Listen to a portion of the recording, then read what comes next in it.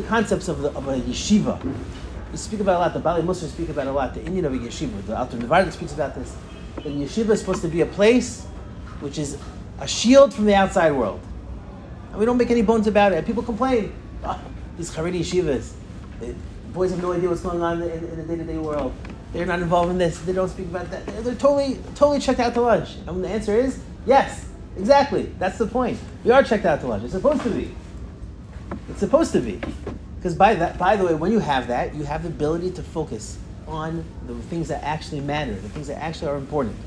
So going into a shul for sure, it stems from that same perspective. We have a belief of the musig of Havdalah, like the Gemara says in Shabbos, B'li das Havdalah minayin. If a person doesn't have knowledge, that's what we say in Atachoin and Lodam Das. We say Atachnantanu. We make Havdalah in davening, because that's the moment where you understand that in order to make distinctions, to know where something applies and where something doesn't apply, you have to have knowledge. Part of the knowledge of that we should have Deas Hashem, that we want to have the world have a understanding, a recognition of HaKadosh Baruch Hu in this world. That means we have to make a Havdalah, which means that when we come to shul, this is shul, and when we go to a base magic, that's base magic. We learn. You want to do other things? Do other things. So a lot of Rosh Yeshivas, like Gedolei Yisrael, were very opposed to bringing in secular studies into the yeshiva, because once you understand what the concept of yeshiva is, it's completely antithetical, the entire concept of a yeshiva, to have secular studies. It totally makes zero sense. It's not kashur. And therefore, a person has to, just talking overall about the idea of coming into yeshiva, coming into a shul, understanding that I'm coming in with a particular directive in mind, which is that I want to focus only on the Yonei Hashem. So now continuing in the entire concepts of how to do tshuva, there's certain other aspects of that a person does something incorrect, does something wrong. There's a way to do tshuva. It says someone who's a ganev, lokach ribis, someone who either stole or, for example, he takes interest. Yevakesh b'menu mechila. Let's say, God forbid, you were over on this isser, you have to ask mechila from the person that you stole from. V'yis'an arba'im yom. You have to take the fasting for 40 days.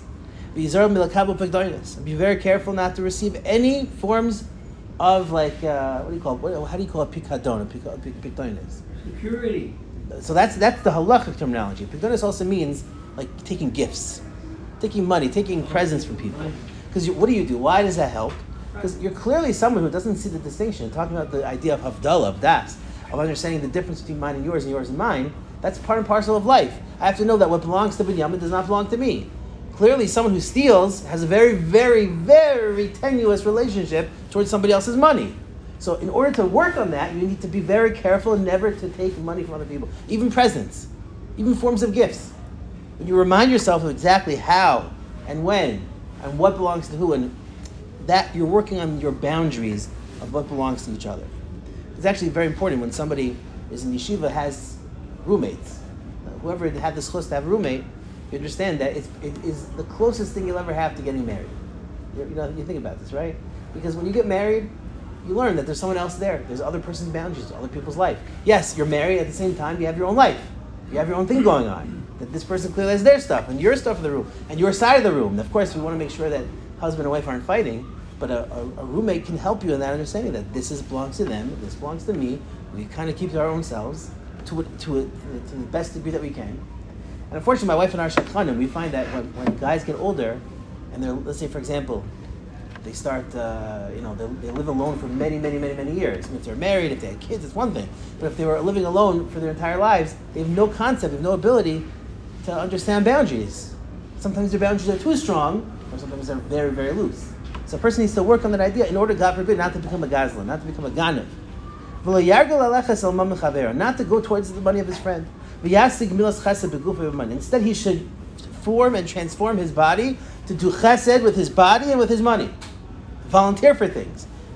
Donate money. You should be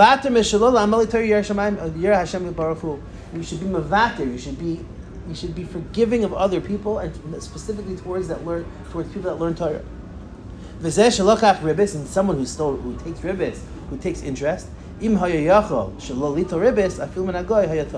Meaning, technically, there's a big machlokes in Rishonim if it's that you're allowed to take ribis from a goy, or actually it's a mitzvah to do ribis to a goy.